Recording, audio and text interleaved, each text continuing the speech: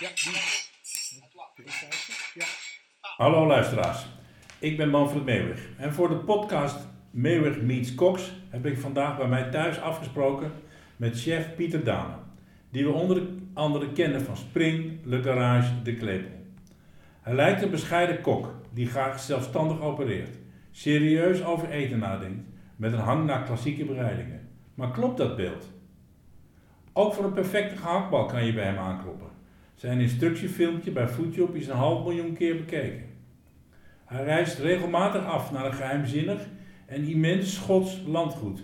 Wat doet hij daar? Hoe gaat dat? Nou, Pieter. Ja, hoe gaat dat? Het? Ja, dat is een meneer die een hobby heeft en dat is jagen. En die heeft een jacht in Zuid-Afrika. Een boot bedoel je? Nee, Een jachtgebied? Een jachtgebied, ja. En dan moet je ongeveer denken de helft van de provincie Utrecht. Hetzelfde heeft hij ook in Schotland. Omdat de jachtseizoenen natuurlijk een beetje... als het in Schotland dicht gaat, dan kan hij uitwijken naar Zuid-Afrika. In Schotland, dat is ongeveer ook, het is 16.000 hectare.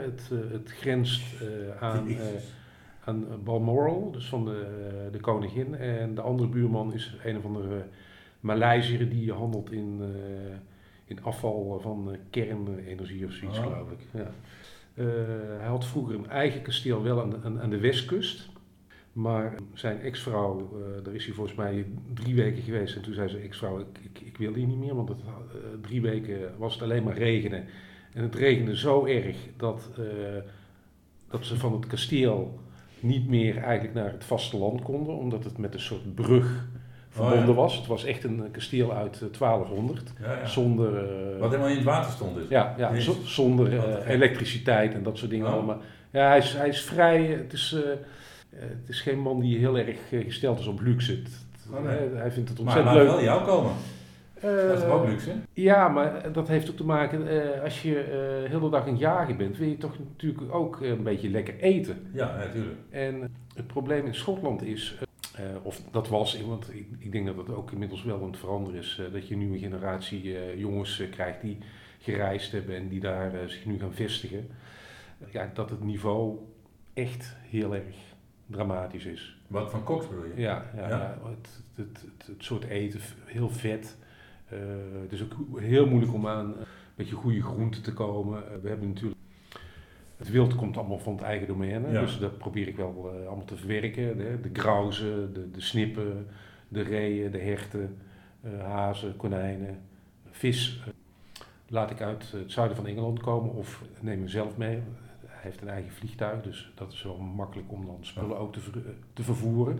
Tenminste voor de Brexit. Nu is dat allemaal anders, omdat die douane die trekken alles open. Vroeger ging alle wijn mee, alles. Nou, nu moet het allemaal in koffers, allemaal stiekem. Oh ja? Ja, dat is... het Want jij moet dan wijn meenemen? Ik verzorg ook de wijn, ja. Dat is jouw deal, dat je zegt... Nee, maar ze hadden daar op een gegeven moment allemaal wijnen liggen, dat ik dacht van, dat kan wel beter. Ja. Maar die man die eet dus niet in zijn eentje daar, als jij gaat koken? Nee, die hebben... Kijk, zo'n jacht, dat is natuurlijk, je hebt het over Formule 1 rijden, dat is een dure sport, maar jagen is ook heel duur. Dus, en het is ook heel ongezellig om in je eentje te jagen. Dus hij heeft een aantal vrienden die commandiet kunnen worden. En voor hoeveel mensen kook je dan? Ja, dat is een beetje variërend. Het is een beetje in- en uitvliegen, want dan komt Pietje weer ingevlogen en dan gaat Klaasje weer weg en dan komt er weer een ander. En ja, tussen de 10 en de 15. Ja. Of 18. Ja. Dat is best veel. Ja, ik heb een assistent in de keuken, die komt uit het dorp, die is 80. Ja, echt. En die doet een beetje de handelspandienst, een beetje afwassen, een beetje opruimen. Ja. Die laat ik vaak wat toetjes maken, want dat vind ze heel erg leuk om wat patisserie te doen. Maar dat zijn dan echt van die Engelse desserts, dus een beetje heel traditioneel, maar dat is op zich ook wel heel leuk. Ja. Het eten is ook, ik kook, mijn stijl van koken is ook geen toeters en bellen, maar dat weet jij. Ik hou niet van... ja, dat is jouw stijl, maar dat vindt hij dus prima. Ja, hij houdt niet van flauwekul eten. Oké. Nee. Goede sauzen, alles homemade. Hè. Ik maak mijn patés zelf. De foie gras komen, blikken caviar worden meegenomen. Witte truffels worden ingevlogen. Het kan allemaal daar. Het is geen... Maar ik probeer toch veel uit... dus ik zoek ook mijn eigen paddenstoelen allemaal in het seizoen. Augustus, september heb je veel... Je wilt daar in het bos? Ja. Maar hoe kan je daar allemaal tijd voor hebben dan? Want je zegt je moet hele reeën uitbenen. Ja, ik loop ook nu iedere dag 18 holes op de rollenbaan. Oké. Ja, in de eerste 2 dagen heb ik het altijd een beetje druk en dan heb ik alles een beetje op de rit. Want je moet lunch en diner maken dan? Ontbijt. Ook nog? Doe ik een beetje ontbijt altijd en dan lunch, of in het veld. En dan ga ik met zo'n landrover naar de locatie waar ze dan aan het schieten zijn. Ja. Nou, dan heb ik wat warme dingen, wat koude dingen, wat champagne, wat wijn en koffie en thee. Dat doe je ook allemaal? Ja, en dan rijd ik daarheen met een van de meiden uit de housekeeping of hun gaan, dan stuur ik hun erheen. Nou, en dan eten ze 's avonds ook nog 2-3 gangetjes. Dus met zo'n voorhoofd, een toetje of een hoofd en een toetje. Ja, maar dat is dan best wel werk, heb je dan? Ja, je hebt wel werk, ja. Maar goed, een ree, daar kun je natuurlijk... daar kun je wel met z'n 10 van eten, hoor. Ja, natuurlijk. Maar goed, moet je wel... En ik heb een aga, dus ik doe ook dingen 's nachts in de aga, of stoofgerechten, of worsten maken, of... je bent wel heel de dag bezig, ja. Ja. En dan ga ik overdag een beetje paddenstoelen zoeken, of even die type slepper mee, en dan gaan we wat sep zoeken, of... Er staan heel veel pied de mouton staan er, heel veel kanterellen. Zo, wat leuk. Ja, heel veel seps. Je moet een beetje inschikken in het vliegtuig, want er gaat ook nog een beetje wat paddenstoelen mee als je het niet erg vindt. Dat vonden ze allemaal niet erg. Ja, maar voor hem is dat vliegtuig ook een soort vrachtauto, want heen gaan er op een gegeven moment ook wel eens 2000 jonge patrijsjes mee. Of, 2000? Ja, in die kleine, en die zet hij dan uit. Alweer levend? Ja, levend. Of kleine fazantjes en dat soort dingen. En dat wordt dan allemaal uitgezet. Ja. Wat een wereld. Dat is een wereld apart, ja. Dus, en hoe lang doe je dat dan? Ja, dit doe ik nu al 20 jaar. En, maar hoe lang zit je daar? Ja, de ene keer zit ik er 4 dagen, soms een week. Maar ik heb ook wel eens dat ik er 2 dagen ben en dan vlieg ik weer even op en neer. En dan 3 dagen vlieg ik weer terug. Want dan zegt hij van ik heb die gasten, kom je dan en dan? Ja, of andere gasten die ook komen jagen, die vragen van kun je ook voor mij... Want een paar vrienden van mij komen jagen, vind je het leuk om te komen? Ik zeg, als jij wil betalen, dan kom ik wel, ja. Maar ik heb jaren gehad dat ik bijna wel 2 maanden per jaar in Schotland zat op een gegeven moment. Ja. Dan vloog ik wel een keertje of 10, 12 op en neer, ja.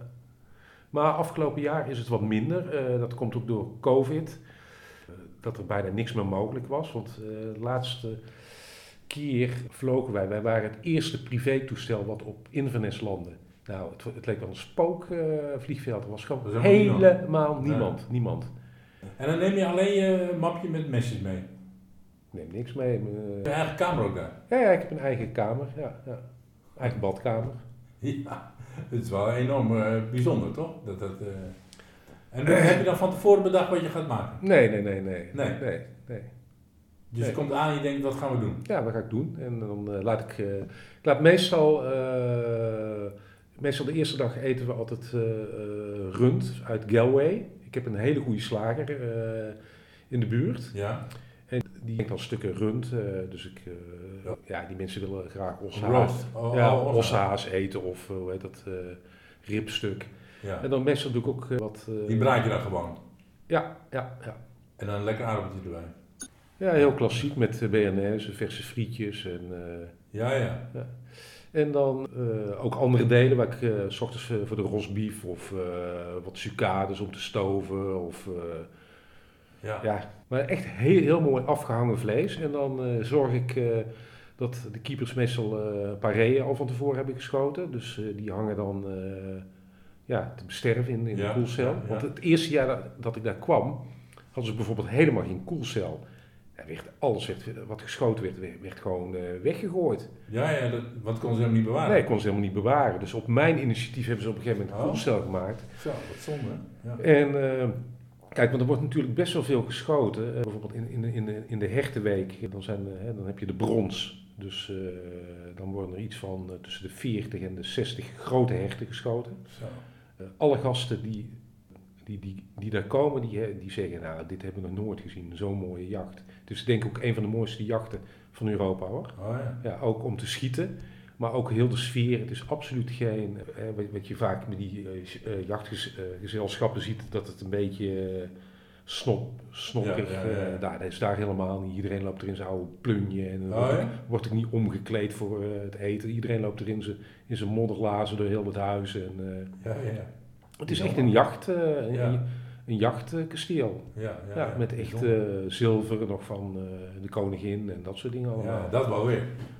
Dus dat is wel weer luxe en chic, maar ze doen niet... nee, ze doen niet chic. Nee. En we hebben... En heeft die eigenaar, heeft hij dan wel eens commentaar? Dat hij zegt, dat vond ik lekker, Pieter, of dat wil ik graag, of dat vind ik niet zo leuk? Nee, ik vind het altijd prima. Ja, ik weet wel een beetje wat hij lekker vindt, snap je? Wat vindt hij lekker dan? Ja, hij vindt... of wat vind jij dat ook zelf ook? Ja, ik ben natuurlijk een hele goede sausenman. Ja, wat vinden mensen lekker? Maar je maakt ook fond daar dan? Ja, ik maak alles. Ja. Dus ik maak wildfons, maar ik ga bijvoorbeeld ook kreeften kopen. Dan ga ik even naar de kust, dus een uurtje rijden. En dan haal ik Europese kreeften. Er liggen gewoon... er is een Manfred, is een bedrijfje dat zit aan het strand. En dan doe je de deur open. Dan denk je, nou, wat is dit voor aftans gebeuren? Ja. Daar liggen gewoon 10.000 Europese kreeften. Die gaan over heel de wereld. Ik had op een gegeven moment... Dat is een groothandel in kreeften. Ja. Als bijvoorbeeld al die jongens aan de Côte d'Azur, de Brad Pitts en dat soort types kreeft nodig hebben, nou, dan wordt er gebeld en dan wordt allemaal per vliegtuig gestuurd. Ja. En dan koop je echt voor, wat koop ik? 11, 12 pond de kilo Europese kreeft. De kilo, ja. Maar het leuke is ook, in dat dorp zit ook een visser. En die visser die mag altijd komen jagen op de grauzen. En de grauzenjacht is eigenlijk een van de meest exclusieve jachten die er bestaat. Want dan ga je meestal met 7, 8 geweren naar boven. Dus je gaat echt met... Hoe bedoel je naar boven? Nou, je gaat echt die highlands in. Hè? Die grauzen zitten echt heel erg hoog, sneeuwhoenen. En die vliegen over die bergen en dat is heel moeilijk schieten omdat ze heel snel vliegen. Dus die gaan dan met kleine 200 kilometer per uur vliegen die over die bergen. Dus je moet echt heel anders schieten. Nou, 70, 80 beaters mee, want die beesten moeten opgejaagd worden. Dus er gaat gewoon een militaire, het is een soort militaire operatie van een mannetje of 100. En er moet betaald worden. Die gasten die krijgen allemaal... Al die 80, ja. Die krijgen allemaal ongeveer een kleine 100 pond. Dus dat kost kapitaal. Ja, zo'n dagje grauzen, dat is een duur gebeuren. Maar goed, om even op die schipper terug te komen. Ja, die komt dus 1 of 2 keer per jaar mag je komen jagen. Nou, dat is gewoon echt een schipper is het. Ja. En die heeft een eigen boot en die doet in de zomer doet hij rondvaarten met toeristen als ze er zijn. En dan gaat vissen. Nou, maar wij gaan ook altijd 1 of 2 dagen dan vissen met hem. En dan alle vis die gevangen wordt, dus makreeltjes, haddocks, kabeljauw, af en toe zeebaartje. Nou, dat ligt dus 's avonds in de pan. Ja, tuurlijk. Ja, geweldig. Maar het is ook heel mooi, want vooral in het noorden van Schotland, je ziet de dolfijnen, je ziet af en toe walvissen, de zeehonden zie je zwemmen. Ja, het is gewoon, je weet niet wat je ziet. Ja, ik ben daar geweest in Noord-Schotland. Ja. Ik vind het geweldig. Ja. Ongelooflijk. Dat landschap ook, het is zo wijd en zo leeg. Ja. Het is geweldig. Ja. Ik kan me goed voorstellen, het moet fantastisch zijn ook om daar, inderdaad wat je zegt, even kreeft te gaan kopen. Ja. Een uurtje rijden heen, dat is natuurlijk gewoon plezier. Ja, een uurtje terug hè, ook weer. Hè? Maar heerlijk toch, om daar rustig... Of vind je het te ver? Nou, ik ga je zeggen, als we gaan vissen en dan, ik moet altijd mee, want... vinden ze leuk? Dat vinden ze dan leuk, maar dan komen we om 6 uur terug met makrelen en om 7:30 ligt er een gerechtje met makreel op een bord. Hè? Ja. En ook de kabeljauw en dat soort dingen. En als we wat kleinere kabeljauwtjes vangen, die gulletjes, je doet dan heel mooi in de aga in lage temperaturen in de boter of vis en chips maken van haddock. Je weet, Manfred, je weet niet wat je eet. Ja. Zo kraakvers, zo. Ja, leuk. Die makrelen, jongen, die moeten gewoon die onderweg worden, die lijken stijf. Ja. Snap je? Ja, die kan je ook rauw natuurlijk gewoon. Ja, nee, altijd rauw doe ik dan. Ja, leuk. En dan van de witvis maken of vis en chips of een stukje vis met een beetje gewelde boter of met paddenstoelen. Ja. En ze vinden het eigenlijk altijd wat jij doet, vinden ze prima. Ze hebben ook nooit dat ze zeggen, we doen volgende week eens iemand anders. Want die Pieter Damen, dat weten we nou wel. Maar ja, niet dat ik weet, nee. En heb jij nou het idee dat je dan dat je bent ontwikkeld daarin? Dat het is veranderd in die 20 jaar? Ja. Nou, een soort van koken? Nee, mijn koken, soms iets wat moderner. Of je ziet natuurlijk ook wel, je raakt altijd wel beïnvloed. Ja. Dat zul je zelf ook wel merken. Ja, zeker. Maar ik denk, bij mij is het ook dat je meer Italiaans of Spaans. Ja. Vroeger was het toch bij mij in ieder geval heel erg Frans. Ja, maar wat het een beetje het probleem is, als jij in Italië of in Frankrijk, dan zie je zoveel mooie groenten op de markt. Dan ga je daar heel anders mee koken. En groenten daar. Is het juist heel moeilijk. Worteltjes kennen ze niet. Ik ken alleen maar hele grote winterwortelen. Ja. Boontjes hebben ze niet. Dat is raar, hè? Gedroogde vruchten, dus peulvruchten en zo is er bijna ook niet. Ja, van die hele oude lins allemaal en dat soort dingen. Ja, dus je moet een beetje kijken. Ja, rode kool, witte kool, prei, uien. Ja. Het is allemaal heel primair. Echt die primaire dingen. Ja, dus daar moet je echt een beetje mee koken, snap je? Dat is nog best lastig. Bloemkool. Nou, en dan denk je, in Nederland kun je van die hele mooie Hollandse bloemkooltjes. Daar krijg je van die jongens die 1,5 kilo wegen, snap je? Ja. Fruit is heel slecht. Ja, wat ik af en toe dan wel meeneem, wat vaten, zuurkool en dat soort dingetjes. En, Ja, dus je bent wel wat beperkter. Ja. Het enige wat ze heel goed hebben zijn heel veel goede aardappelen. Allerlei soorten aardappelen. Ja, dus om aardappelpuree te maken en om... is ook belangrijk natuurlijk, dat soort keukens, hè? Lekker frietjes, lekkere puree. Goede gratin, Ja, ze zijn gek op puree. Ja. Nou, ik vind het wel knap hoor, dat je voor zoveel mensen in je eentje, en dan ook nog 3 maaltijden per dag, dat je het voor elkaar krijgt. Het is heel, Maar het is gewoon ook... Want dan ben je nu gewend. In het begin was het ook best lastig, denk ik, toch? Dat je daar voor het eerst komt. Tuurlijk. Je weet hoe gaan we dit doen? Je weet absoluut niet wat je verwacht. En hoe reageren ze? Nee. Wat moet je dan ook nog serveren daar? Nee. Er is de mensen in de staf om uit te serveren. En om heel de dag het huis schoon te maken. Die gasten lopen heel de dag met een modderpoot overal heen. Snap je? En wat denk je... En zijn allemaal mannen? Ja, of er komen nog wat vrouwen mee.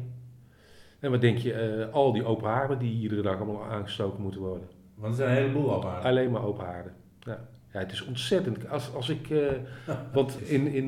meestal begin ik dan in juni ga ik er vaak heen. Als ze dan op de zalmen, een van die jongens gaat altijd wilde zalmen voor een rivier vangen.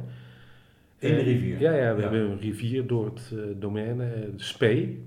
River Spee, waar alle whisky vandaan komt. Er worden eigenlijk alle zalmen gevangen voor heel het jaar om te roken. We hebben een eigen rokerij vindt. Heb je echt een mooie wilde gerookte zalm. En de grote exemplaren die gooi ik gewoon in de vriezer en dan maak ik af en toe een gerechtje mee. Of een beetje knettervers ingevroren. Ja, dus het is wel primair, maar het is ook weer heel erg luxe, hè, dat je die producten hebt aan de ene kant. Nou, je moet weten wat je moet gebruik maken van de producten. Hè. Dus meestal kom ik er dan, vanaf augustus eigenlijk een beetje tot december, januari. Want dan is de jacht. Eerst begint de grauzen, dan de 14, 12 augustus begint de grauzenjacht altijd. Oké.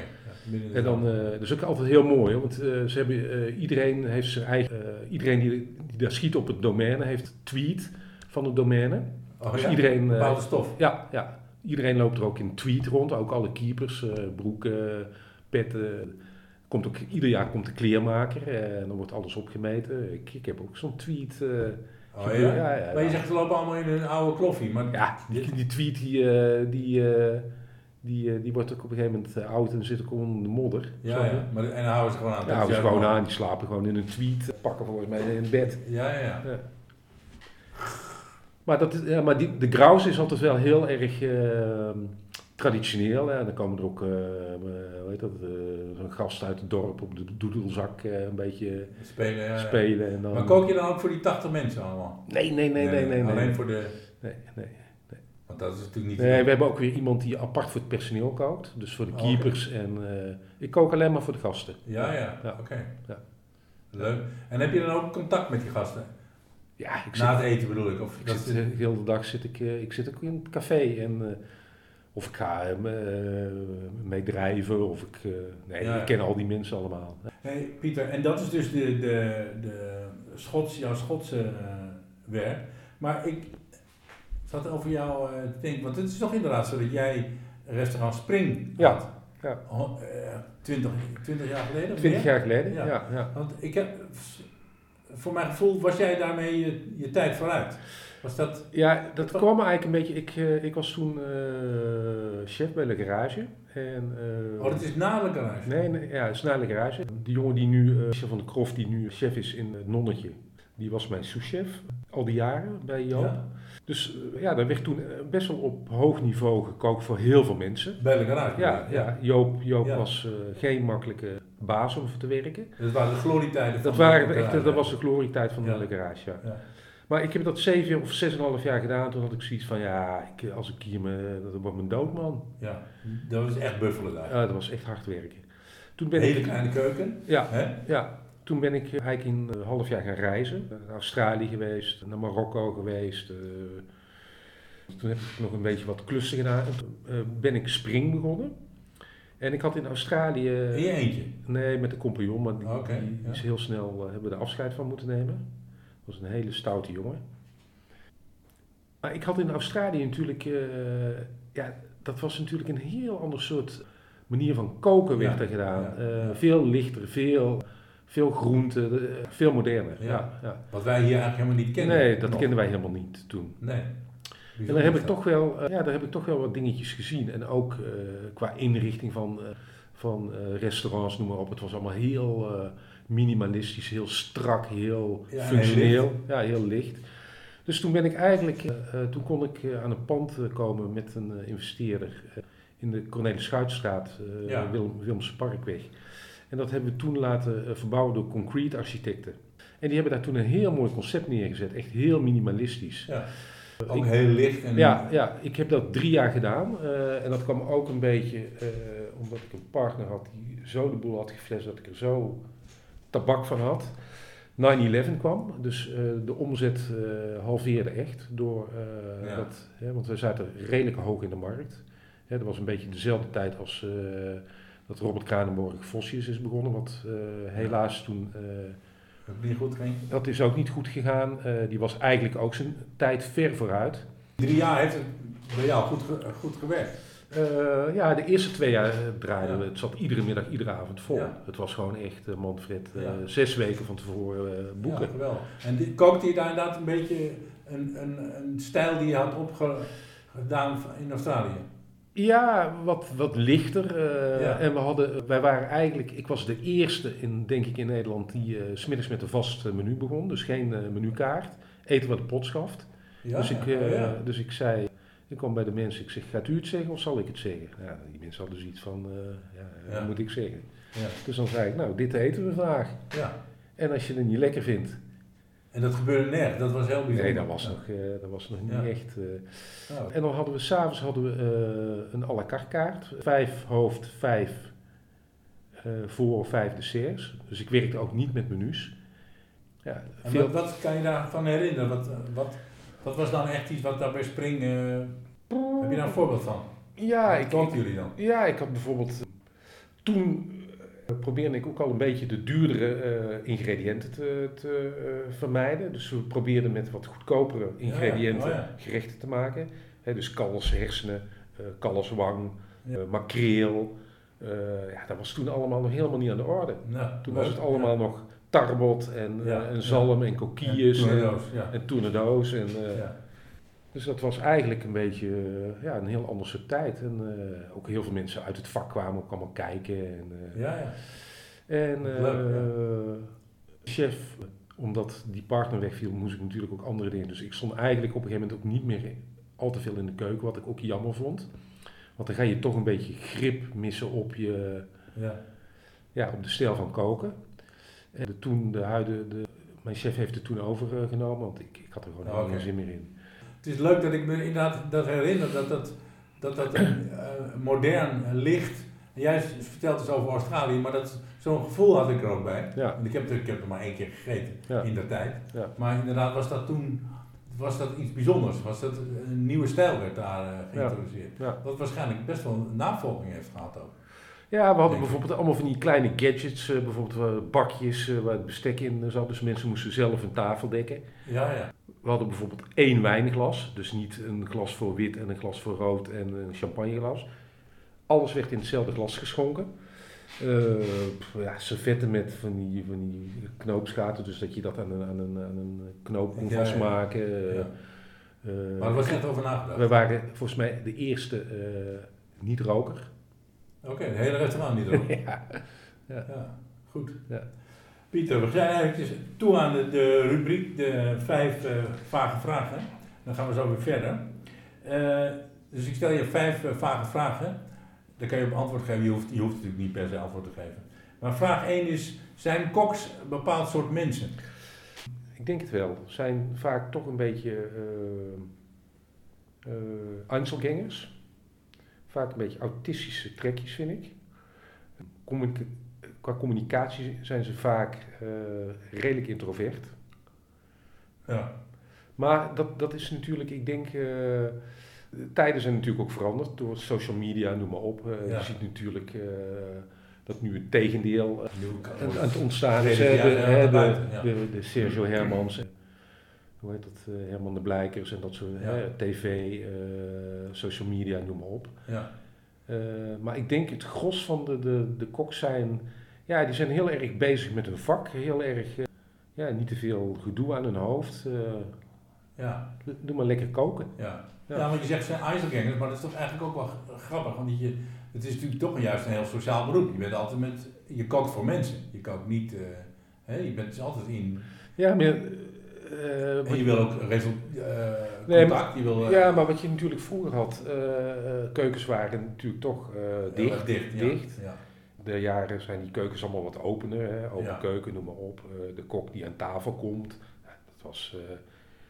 Veel koks hebben daar ook moeite mee. Ja, hebben daar moeite mee. Ja, want je hebt natuurlijk, vooral als je op een, als je een beetje in een zogenaamd populair restaurant, je krijgt natuurlijk toch cliënteel wat redelijk mondfiat is. Ja. Vaak bij de hand, redelijk kritisch. Ja, dan moet je tegen kunnen. Dan moet je toch een beetje. Nou, je moet ook tegen succes kunnen. Ik vond vroeger, als we dan kregen we wel in die hoektak, kregen we wel applaus van mensen. Een feestje. Moesten we met z'n allen koks dan gaan staan en dan kreeg je applaus. Ik vond dat altijd heel gênant. Ja. Hoe kritiek krijgen vind ik lastig. Ja. Maar applaus vind ik ook heel, dan sta je daar een beetje. Van Jan met de korte achternaam. De gemiddelde kok vindt dat volgens mij heel vervelend. Ja. Terwijl, eigenlijk is het compliment natuurlijk mooi. Maar goed, Pieter, en eigenlijk hebben we het een beetje over gehad. Waar ben je goed in? En ben je beter gaan koken? Ik denk dat doordat je meer kennis krijgt, dat je zorgvuldiger gaat worden. Ja, Manfred, ik zeg lekker eten. Je moet er gewoon met je kop bij blijven. Ja. En zorgen dat je gewoon goede producten hebt. Ja, dat is, vind ik, in Nederland heel erg moeilijk om aan goede producten te komen. Je hebt, als je in Spanje over de markt loopt en je ziet daar de vis liggen, de crustacee liggen, de soorten runderen, het lamsvlees. Ja, dan denk ik, Nederland, wat stellen we nou voor? Ja, dat is waar. Groente, fruit, alles. Ja, is zo vers en zo. Ja, heel ander soort kwaliteit. Ik bedoel, wij...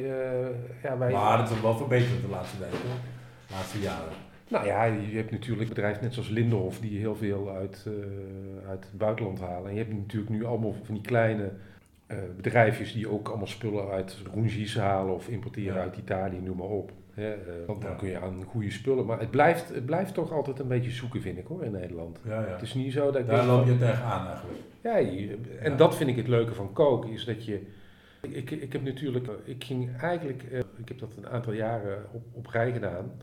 Ging ik naar Ibiza om dan een beetje vakantie te doen. Maar ik was altijd degene die met meer geld terugkwam dan dat ik erheen ging. Omdat ik altijd nog wat partijtjes deed.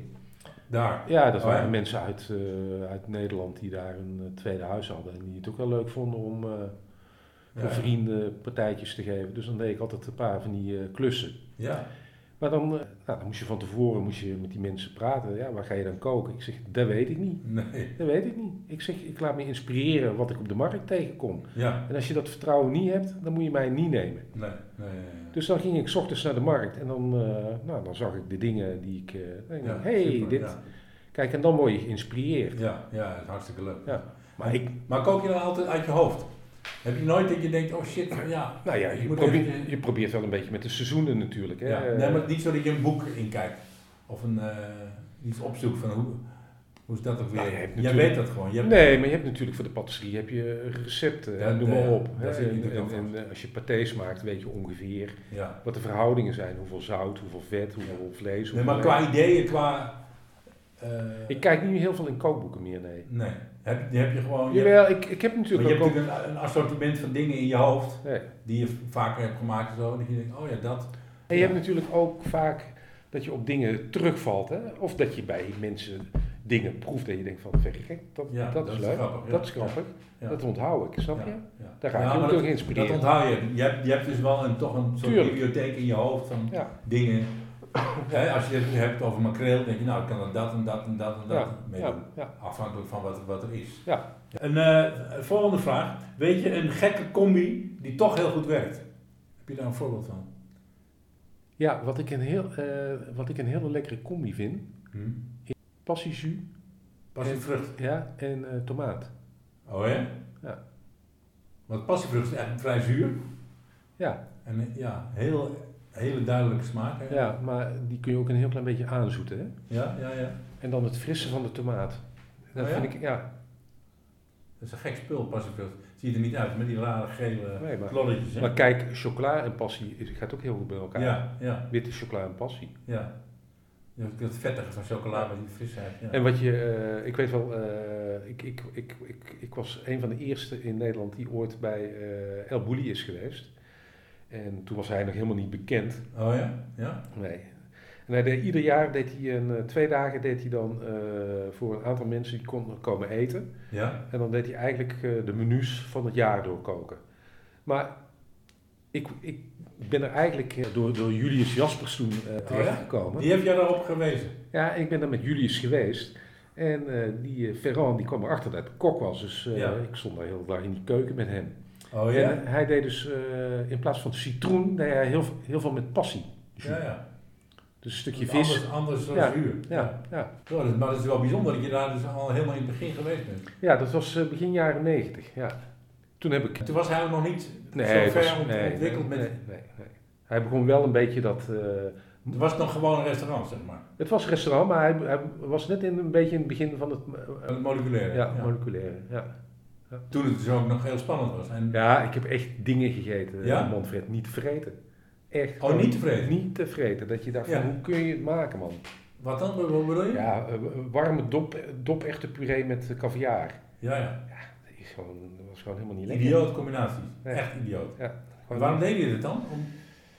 Waarom deed hij die combi? Ja, dan hij had dan... Als je het hoort, denk je altijd niet lekker. Ja, maar hij had caviar. Had hij in een bordje en dan had hij een soort warme mousseline van bloemkool erover. Ja. Van dopechte. Maar als caviar een beetje op temperatuur gaat komen, dan wordt het heel vies. Dat is net of dat je... Ja. Het ziet er ook heel raar uit, toch? Ja, maar het is heel vies. Het is een heel vies mondgevoel. Maar hij had ook briljante dingen. Hij had bijvoorbeeld kip curry had hij dan. Ja. Had hij sorbet van kokosijs gemaakt. Ja. Hete kippenjus. En dan ook nog iets met een soort, een soort granité van curry had hij gemaakt met schuim van kokos met kippenjus. Maar als je het in je mond stopte, was het net of je kip curry zat te eten. Ja. Die combinatie van dat kokosijs met die... Ja, of dat het ijs, dus dat is 25 jaar geleden, dus ik weet niet meer exact wat het was. Nee. Maar het was heel bijzonder. Ja, dat was heel bijzonder. Dat stopte in je mond en... Ja. Dus daar was hij toen wel mee bezig al. Of bijvoorbeeld had hij als een muze, die vergeet ik ook nooit meer, had hij heel krokant spek. En die deed hij dan tegen elkaar aan plakken met wat ganzenvet ertussen. Ja, leuk. Fantastisch. Ja. Dat knapperig met het hele zachte zoete ertussen. Of het kwartel-eitje met eroverheen gepocheerd met gezouten krokante karamel. Ja, oké.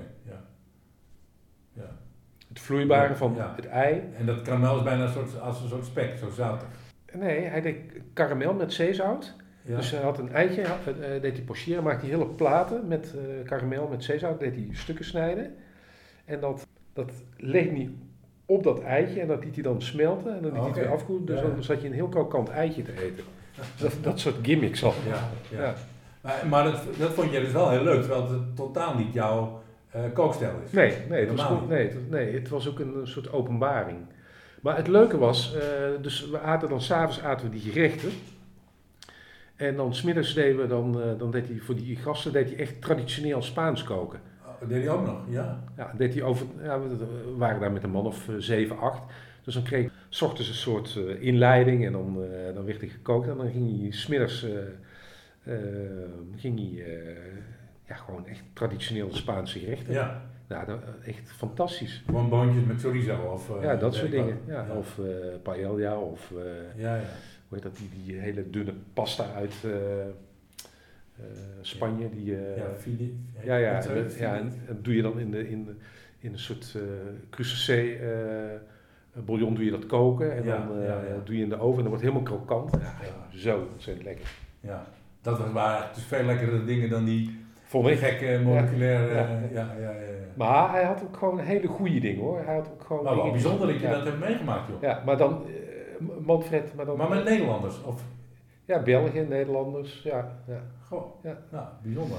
Maar dan had je in 1,5 uur of 2 uur tijd had je 28 gangen. Op een gegeven moment wist je helemaal niet meer waar je aan het eten was, man. Nee.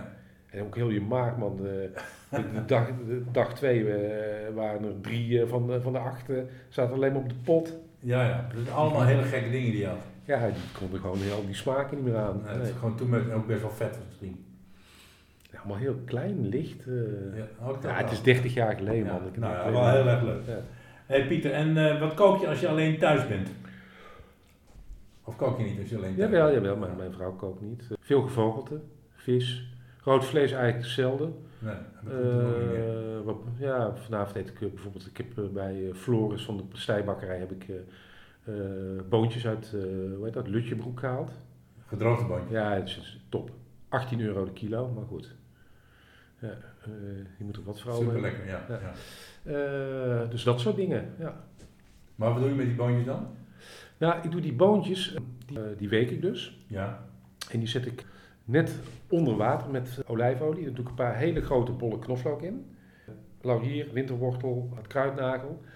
Als de wortel gaar is, haal ik die eruit. De boontjes laat ik gaarstoven, een paar citroenschilletjes doe ik erbij om het wat verteerbaarder te maken, wat lichter. Ja. En dan haal ik op een gegeven moment, als die knoflook gaar is, haal ik die eruit. Die teen doe ik helemaal uitknijpen. Ja. Dan doe ik wat boontjes, maak ik daar een soort papje van. En dan doe ik dat kookvocht van die bonen, doe ik daar weer mee binden. Ja. Dus dan heb je eigenlijk een soort nage van boontjes. Met wat licht gebonden is met die knoflook. Met die knoflookpuree, wat bonen, wat olijfolie. Flink wat olijfolie. Ja. Die citroen dan, wat heel erg lekker is. En dan altijd achteraf zouten pas. Want dat moet je niet doen. Anders wordt het hard. Wordt de bonen. Ja, en maar dat gebruik je als een bijgerechtje? Of niet? Op een stukje kip of een stukje vis of wat schalen schelpdieren. Ja. Of... Dus dan heb je eigenlijk in de leuke bereiding is dan het bijgerechtje. Ja. En het visje of wat is dan heel plain. Ja. Even gebakken en niet weer al een beetje citroen erop. Nee, maar het gaat eigenlijk een beetje om de bonen en dan een heel klein beetje vis. Daar zit dan het leuke bij. Ja. Maar je doet dus wel, als je alleen bent, doe je je best om iets lekkers te maken. Tuurlijk, ja. Die denkt niet, ik neem een boterham met gebakken ei of zo. Nee, dat doe ik 's ochtends. Ja, ik ook hoor. Maar er zijn veel mensen die voor hun alleen niet doen. Die vinden ook bijvoorbeeld alleen in een restaurant eten, vinden ze niks. Oh, dat vind ik vind heerlijk. het hartstikke leuk. Ik ook. In mijn eentje. Ja. Eerlijk gezegd doe ik het niet vaak. Maar als je het doet, is het toch heel leuk. Je zit heel anders, hè? Ja. Als je alleen Ja. in een restaurant. Nou, lekkere fles wijn erbij. Ja, en je let eigenlijk meer op. Ja. Je bent meer geconcentreerd. Ja, je hoeft niet te praten. Nee. En er is ook niemand die tegen je zegt van stop nou eens met die wijn. Nee. Je kunt gewoon doordrinken. Ja. Ja, het is echt... En je kan lekker kijken. Het enige nadeel vind ik wel, is dat je niet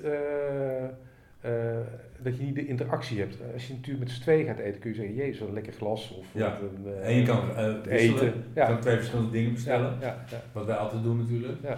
Dat is natuurlijk een voordeel. Maar alleen is toch ook wel leuk. Ja. En vind ik heel leuk om naar andere mensen te kijken, hoe die doen. Hè? In een restaurant, want je ziet wat er gebeurt. Ja. Dus, is leuk. Ja. Ja. Maar, dus jij kookt wel altijd, je doet wel altijd je best, je maakt er ook, als het goed is, iedere dag iets lekkers van. Ja. Ook gewoon thuis, ja. En de laatste vraag van de vage vragen. Heb jij een gerecht waar je echt trots op bent? Dus iets waarvan je denkt, dat heb ik min of meer bedacht. Ik denk dat alles al bedacht is, Manfred. Ja. Maar je hebt niet iets dat je zegt, oh ja, dat doe ik altijd zo, dat doe ik echt hartstikke goed. Ik denk dat ik heel goed, dat ik goed ben in wildsauzen. Dat zie ik in Schotland en dat is ook ideaal omdat je daar zoveel, je ziet gewoon wat er geschoten wordt. Ik zoek de vrouwtjes uit die op het tableau liggen. Je kunt het laten afhangen hoe jij het wil. Ja. Want ik laat de rug dan meestal een dag of 3, 4 hangen. Ik laat hem eerst 3 dagen gewoon in het vel hangen. Dan wordt hij gevild. Dan laat ik de rug een dag of 2 drogen. Dan eerst de rug serveren. En de bouten laat ik meestal een dag of 5, 6 ook nog afhangen. Ja, jongen, je weet niet wat je eet. Ja, dat is heerlijk. Ja. Ja. En die sauzen, moet ik me maar voorstellen dat donkere wildsauzen zijn. Op basis van het fond. Vol en dan met de reductie van... Ja, of met een beetje à la crème of met paddenstoelen of dat soort dingen. Ja. Echt, vrij, ook niet te plakkerig ook, maar gewoon dat je... Wat je gauw krijgt met fond bedoel je? Ja, gewoon lekker. Ja. Maar niet gebonden ook? Geen bloem? Nee, nooit bloem. Niks? Nee. Maar maar bijvoorbeeld in Schotland heb je gewoon hele lekkere room ook. Hè? Je hebt die double cream. Als je daar bijvoorbeeld een roomsaus maakt, dat heeft niks te maken met room van Campina hier in Nederland, snap je? Of clotted cream, dat soort dingen allemaal. Ja. Die reeën, al die karkassen, schouders, nekken, die doe ik ook allemaal in de fond. En dan haak ik er daarna allemaal weer uit en dan pluk ik dan weer en dan maak ik of kroketjes van, of bitterballen, of preskop, of dat soort dingen. Ja, leuk. Ik flikker niks weg, snap je? Nee. En dat vraag ik me af, hè, merk ik bij mezelf, dat als ik wel eens een nachtmerrie heb, dan is het eigenlijk altijd over dat ik in de keuken sta en dat ik het helemaal verkeerd doe en dat ik op mijn flikker krijg en dat de boel in de prut draait. Een soort angst zit er kennelijk bij mij, dat je het niet goed doet. Herken je dat niet? Nee, maar je hebt natuurlijk altijd wel, ook als je gaat koken, heb je altijd wel een gezonde spanning van, gaat het allemaal wel goed? Ja, toch wel, hè? Ja, tuurlijk. Ja. Het blijft natuurlijk allemaal momentopnames, hè? Ja, ook iets in de oven stoppen, het kan ook zomaar doorgeslagen zijn. Of je denkt, shit. Of dat je het vergeet, of dat je denkt, ik heb soezen, maar ik ben nog iets in het recept vergeten. Ja. Dat soort dingen. Totaal mislukt, wat gaan we doen? Ja, en dan moet je het weggooien. Ja, en dan heb je er nog tijd om het aan. Ja, en als je dan aan het koken bent op locatie, of je bent dingen vergeten, of wat heel irritant is, dat mensen zeggen, ik wil even iets zeggen 5 minuten, en dat ze na 3 kwartier nog aan het lullen zijn. Ja, terwijl jij ondertussen... Ja. Of mensen niet aan tafel komen. Of gaan roken, heb je helemaal een hekel aan. Godverdomme, heb ik alles gesneden en het staat allemaal af te koelen. Ja. En gaan ze roken. Ja. Ja, maar daar zeg ik gewoon iets van. Ja. Ik zeg, sorry, dat kan niet. Ja. Als je wil blijven roken, dan doe ik de deur op slot en dan kom je er ook niet meer in. Ja. Ik ben al heel bot en dan schrikken ze altijd. Dan komen ze wel weer. Ja, maar dus die spanning, dat herken je wel eigenlijk. Ja. En hoe was dat in Le Garage? Daar was ook wel een spanning, denk ik, omdat het zo enorm druk was. En het moest druk en omdat Joop altijd weer wat anders wilde. Die wilde altijd dan zei hij, nou, we gaan het zo doen. En dan deed je het. En dan zeg je, ja, maar we zouden het zo doen. Ik zeg, Joop, we zouden het zo doen. Nee, niet waar, zegt hij dan. Ja. Daar ben ik gewoon gek van. Wel een lastig man. Een hele lastige man. Ja. Het was een hele creatieve man, maar... kon je ook wel lachen met hem dan, als hij na servies of zo, was het dan weer voorbij? Jawel, ik kon ontzettend met hem lachen. En ik kon hem ook ontzettend goed voor de gek houden, zonder dat hij het in de gaten had. Ja. Dat vond ik heel leuk ook. Nee, ik denk dat ik een van de weinige koks ben geweest die het met hem kon uithouden. Ja, maar je hebt er wel moeite mee gehad ook. Jawel, ik heb ook wel aanvaringen met hem gehad hoor. Ja. Maar toen ik wegging, hij was not amused. Nee. Dat vond hij niet leuk. Nee. Maar goed. Nou ja, het is toch iemand die ook... Nee, maar hij zegt ik heb het achteraf ook niet helemaal goed gedaan met jou, zegt hij. Oh. Dus toen was het te laat. Ja, maar het is toch ook het is natuurlijk een lastige kerel, maar ook een bijzondere kerel. Tuurlijk. Weet je, ook voor de Nederlandse horeca. Tuurlijk, het was een hele creatieve man. Hij was altijd, en je moest altijd op je tenen lopen. Ja. Maar je had dus ook wel een sfeer daar in dat restaurant wat in ieder geval... Wat uniek was. Ja, iedereen kwam er. En het paste, ik vond het heel leuk dat bij die sfeer het eten ook paste. Ja, iedereen kwam er. Het was echt een goed concept. Ja. En echt de mensen kijken er later wel op neer, maar dat is eigenlijk niet terecht. Nee, en wij deden toen voor onze tijd deden wij toch al hele gekke dingen hoor. Gevulde varkenspoten. Ja, dat vond hij toch ook leuk. Mergpijpen, dat soort dingen allemaal. We deden altijd toch wel bijzondere dingen. Het was niet standaard eten. En hoe komt het dan dat jij, om mee af te sluiten maar, min of meer, dat jij eigenlijk, je hebt toch het idee dat je ook dus heel vaak bij mensen thuis kookt. Ja. En ook in de Klepel kookte jij natuurlijk alleen. Deed je allemaal alles alleen. Ja. Dat je daarvoor kiest. Vind je dat fijn? Of heb je het graag allemaal in de hand? Of? Nou, aan de ene kant vind ik het fijn omdat je weet dat je niks hoeft te controleren. Want je maakt het allemaal zelf. En als het fout gaat, gaat het ook fout. Het enige wat ik heel jammer vind, is dat je je kennis niet kunt uitdragen. Ja. Want maar dat doe je dus doordat je heel veel fouten maakt, krijg je ook heel veel kennis. Ja. Je wordt alleen maar... Je krijgt kennis door zin, domme dingen te doen af en toe. In die zin word je dus wel wat ik net dat je dingen in je mond stopt en je denkt van, wat is dit nou voor... Ja. In die zin word je dus wel beter. Ja. En dus in die FoodTube filmpjes, dan kan je daar iets van vertellen. Ja. Dat vind je ook wel leuk voor mij om te doen. Ja. Toch? Maar soms kom je ook achter dingen. Ik had van de week ergens en die had varken met majoraan. En die majoraan had hij in de saus meegekookt. Nou, dat smaakt gewoon naar zeepsop. Dat is helemaal niet lekker. Nee, dat is net of dat je... Ja. Terwijl je denkt, raar dat dat zo is. Ja. Hè? Waarom zou dat nou... Misschien omdat het dan in vocht gaar wordt. Ik weet het niet. Hetzelfde wat je met koriander natuurlijk hebt. Hè? Als je het te ver doorkookt, wordt ook een beetje dat zeep. Ja. Dat had ik ook met majoraan, dat wist ik helemaal niet. Nee. Maar dat is ook het leuke van het vak. Je bent nooit uitgeleerd. Je leert iedere dag weer nieuwe dingen. Ook omdat er natuurlijk zo ontzettend veel keukens zijn. Hè? Ja. Die ook, wat ook tegenwoordig toch wel veel...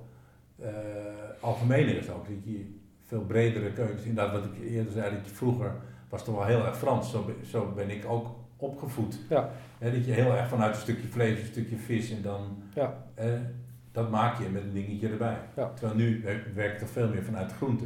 Zoals jij zegt van die boontjes. Ja. Boontjes is dan het leuke ding. Ja. Ja. Of een andere bijzondere groente. Nee, en wat je ook natuurlijk ziet in alle groentebereidingen.